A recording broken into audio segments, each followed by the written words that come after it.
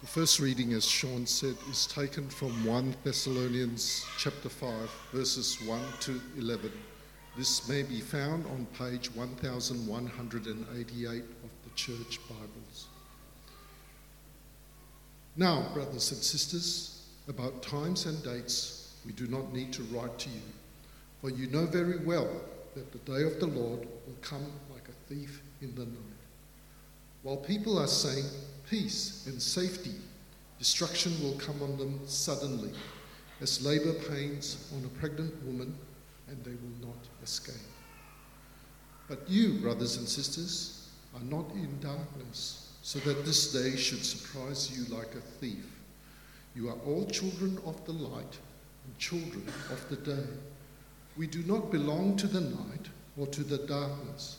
So then, let us not be like others who are asleep, but let us be awake and sober. For those who sleep, sleep at night, and those who get drunk at night. But since we belong to the day, let us be sober, putting on faith and love as a breastplate, and the hope of salvation as a helmet. For God did not appoint us to suffer wrath, but to receive salvation through our Lord Jesus Christ. He died for us so that whether we are awake or asleep, we may live together with him. Therefore, encourage one another and build each other up, just as in fact you are doing. Here ends the reading.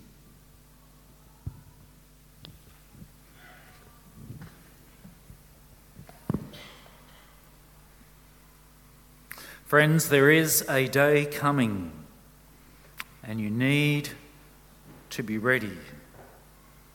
There is so much to do in order to be ready, and indeed there is no excuse for not knowing that it is coming, and you must be ready for this day. For when the time comes, when the doors of the shops shut on December the 24th, it will be too late. Friends, there is a much bigger day coming. A bigger day than all the Christmases rolled into one. When the Lord will come down from heaven with a loud command, with a trumpet call, and the voice of the archangel, and the dead will rise. There is a day coming, and we must be ready for when it comes. For when it comes, we'll be too late. So how? Firstly, we know the day of the Lord will come like a thief in the night. Some people think that history is random, that history goes in cycles. That's a common thought. That history is a series of unending progress. And so today we look back with indignation and pride on the foolishness of those who have gone before. Some people view history like that. For some people, history is entertainment. This will strike you. You will learn from this that I'm a nerd. I listen to a history podcast. It is called The Rest is History. And I'm so keen on this history podcast that they came all the way from England to do a show. I went to the show. And in case you think I am bizarre, the Enmore Theatre was packed. And we laughed at history. But history is not cyclical, is not unending progress, and it is not just for entertainment. History has a purpose. It has a direction because there is a creator with a purpose. And he has told us the purpose. History is his story. His purpose is to gather people from all nations around his Son. And it will happen, this purpose of all history, on this day that Paul calls the coming of the Lord, the day of the Lord. Last week we saw that he did not want them to be uninformed about those who sleep in death. They will not miss out. This week he says, verse 1, about times and dates we don't need to write to you, for you know very well that the day of the Lord will come like a thief in the night. It was Jesus himself who said, No one knows about the day or the hour, not even him. It will be like a thief that no one expects. And so when Paul came and told them about the coming of the Lord, and they turned to serve and to wait for the Lord, they knew. They knew very well that they could not know the times or the dates, and Christians ever since have known very well. But it has not stopped many people making predictions.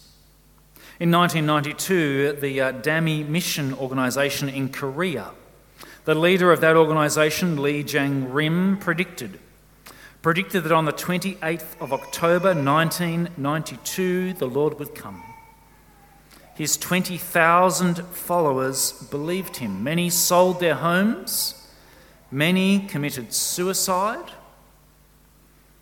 And when the date passed and the leader of the movement was found to have invested $4 million of their funds in long-term deposits set to mature after the 28th of October, he was imprisoned for fraud.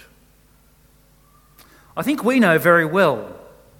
We are unlikely to predict. We are unlikely to believe anyone who makes a prediction of a particular date. Though we do seem to feel, don't we, that there are more wars, that there are more earthquakes, and Jesus spoke about such things, and so now it must be close. Be reminded again.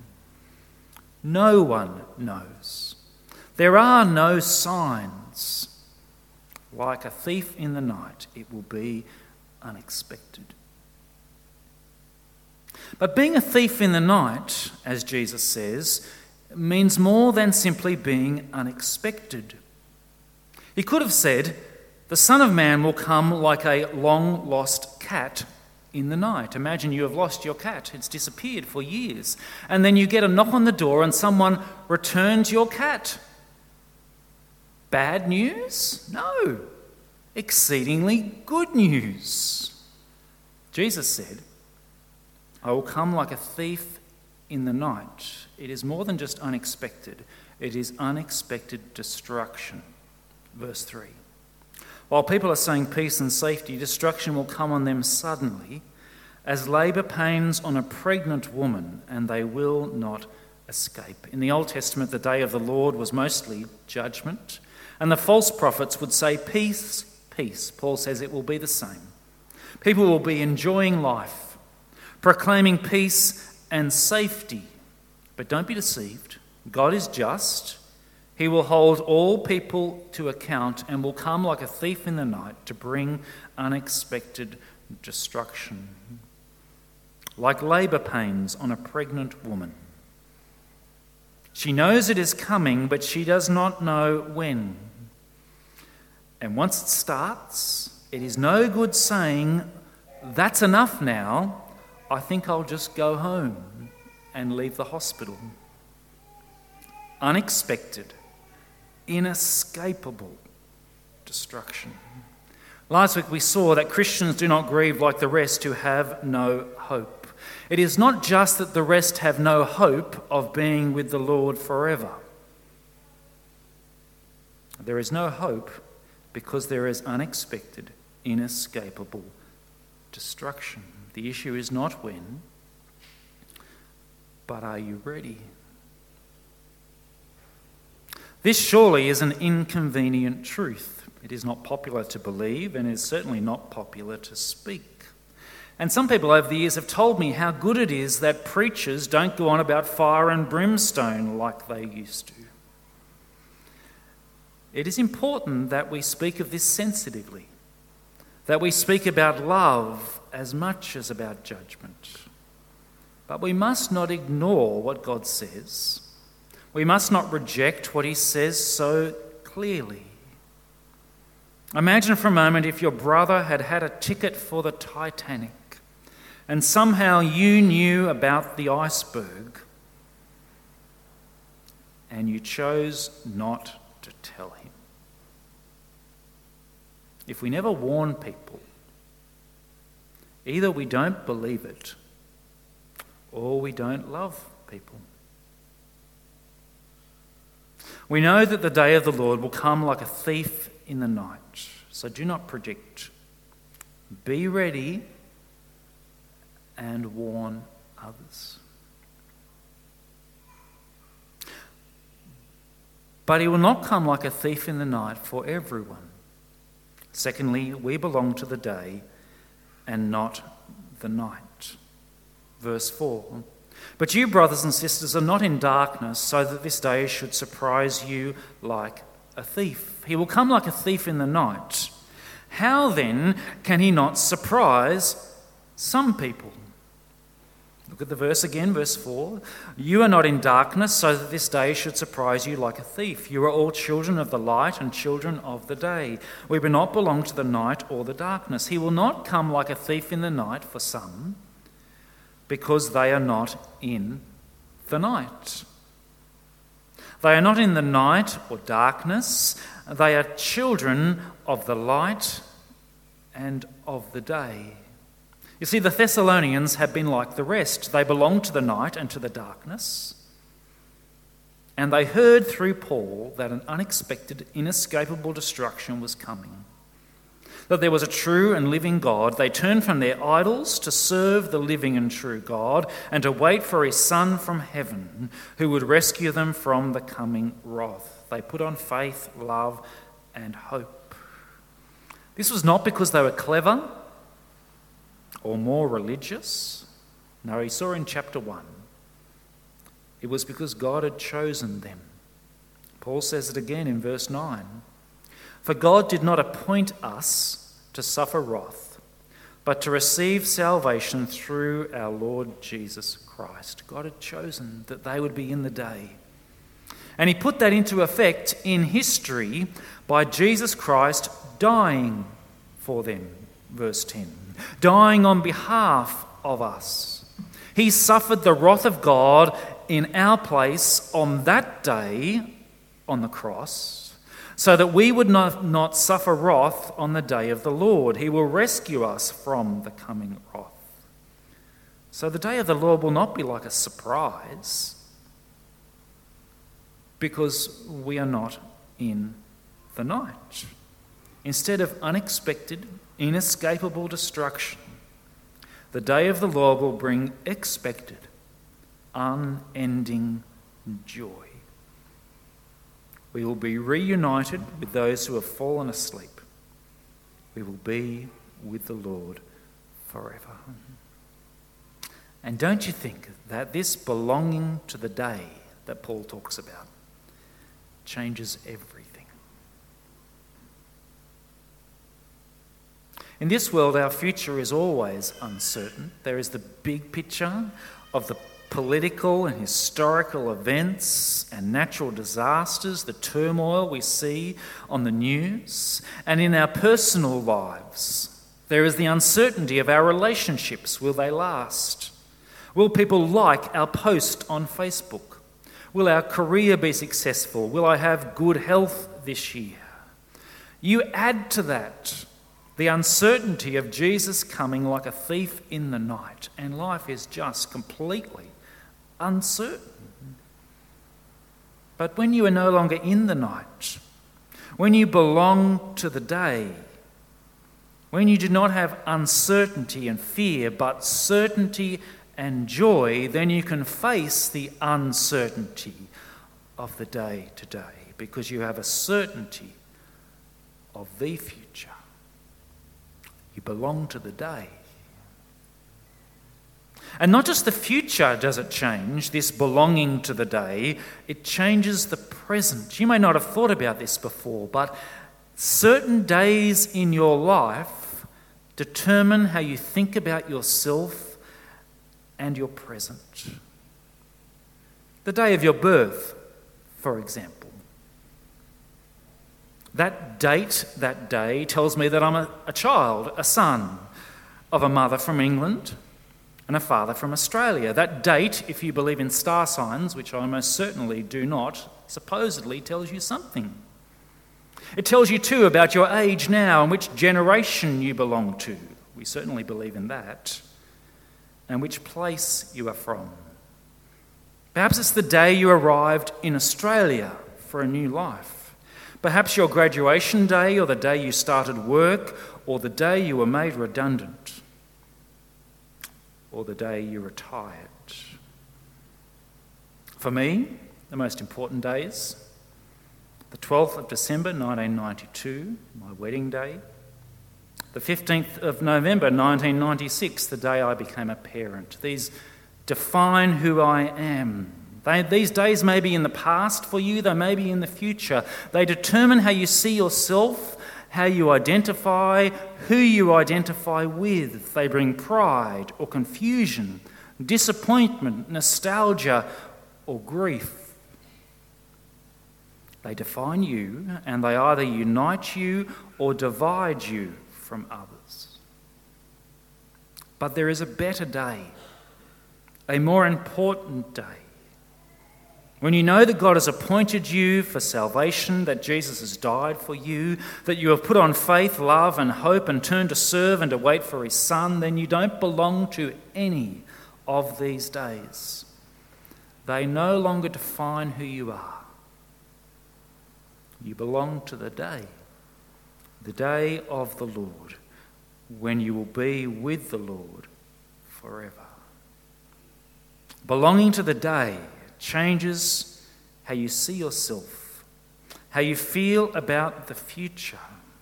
And if that is true, they must change how you live now. Finally, so let us be awake and sober. Paul applies this now to the way we live, verse 5. You are all children of the light and children of the day. We do not belong to the night or to the darkness. So then, let us not be like others who are asleep, but let us be awake and sober.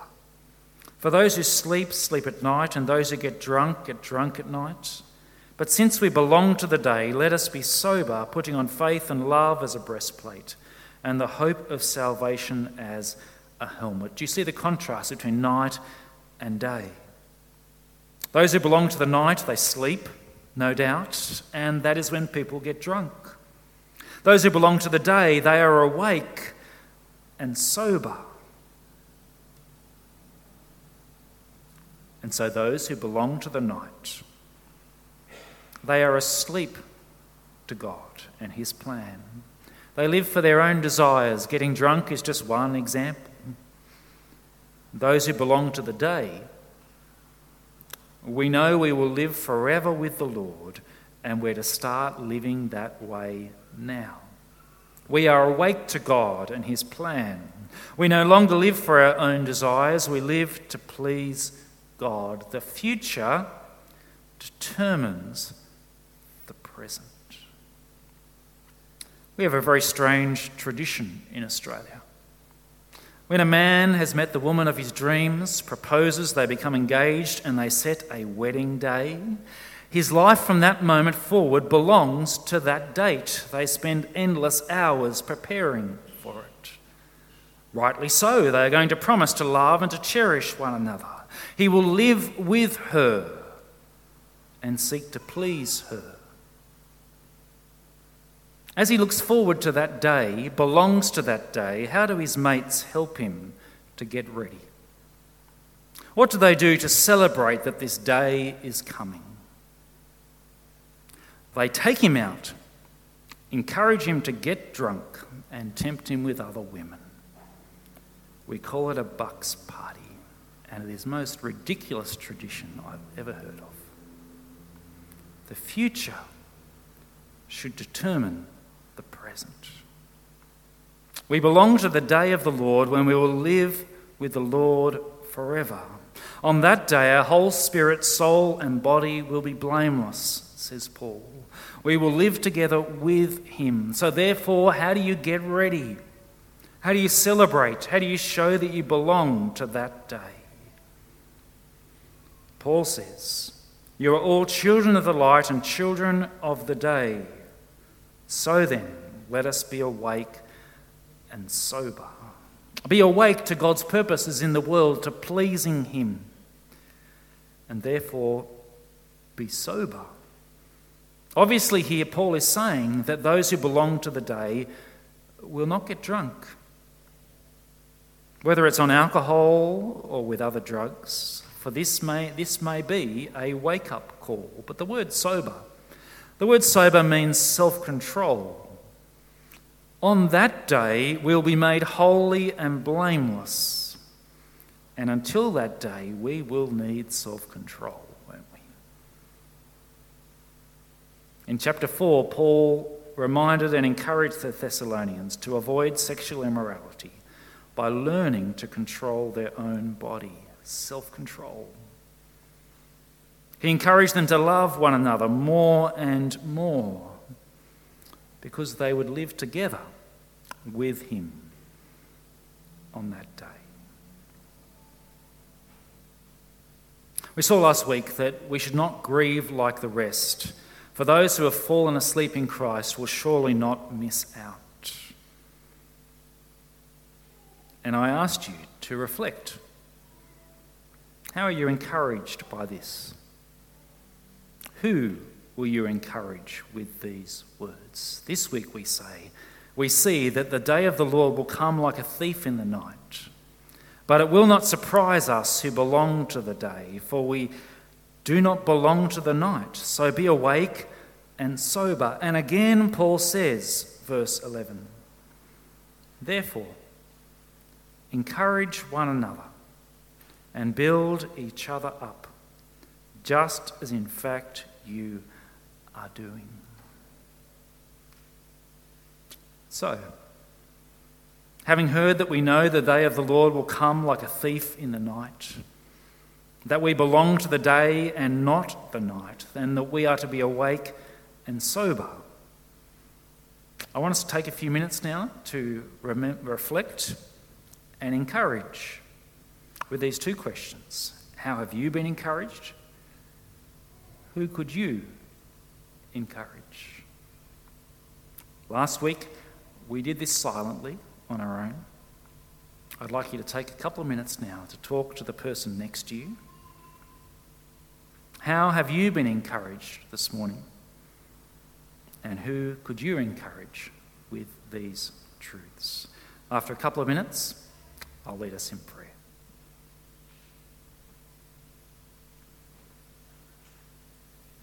To encourage each other, and you may like to continue that over morning tea. Please join with me as I lead us in prayer.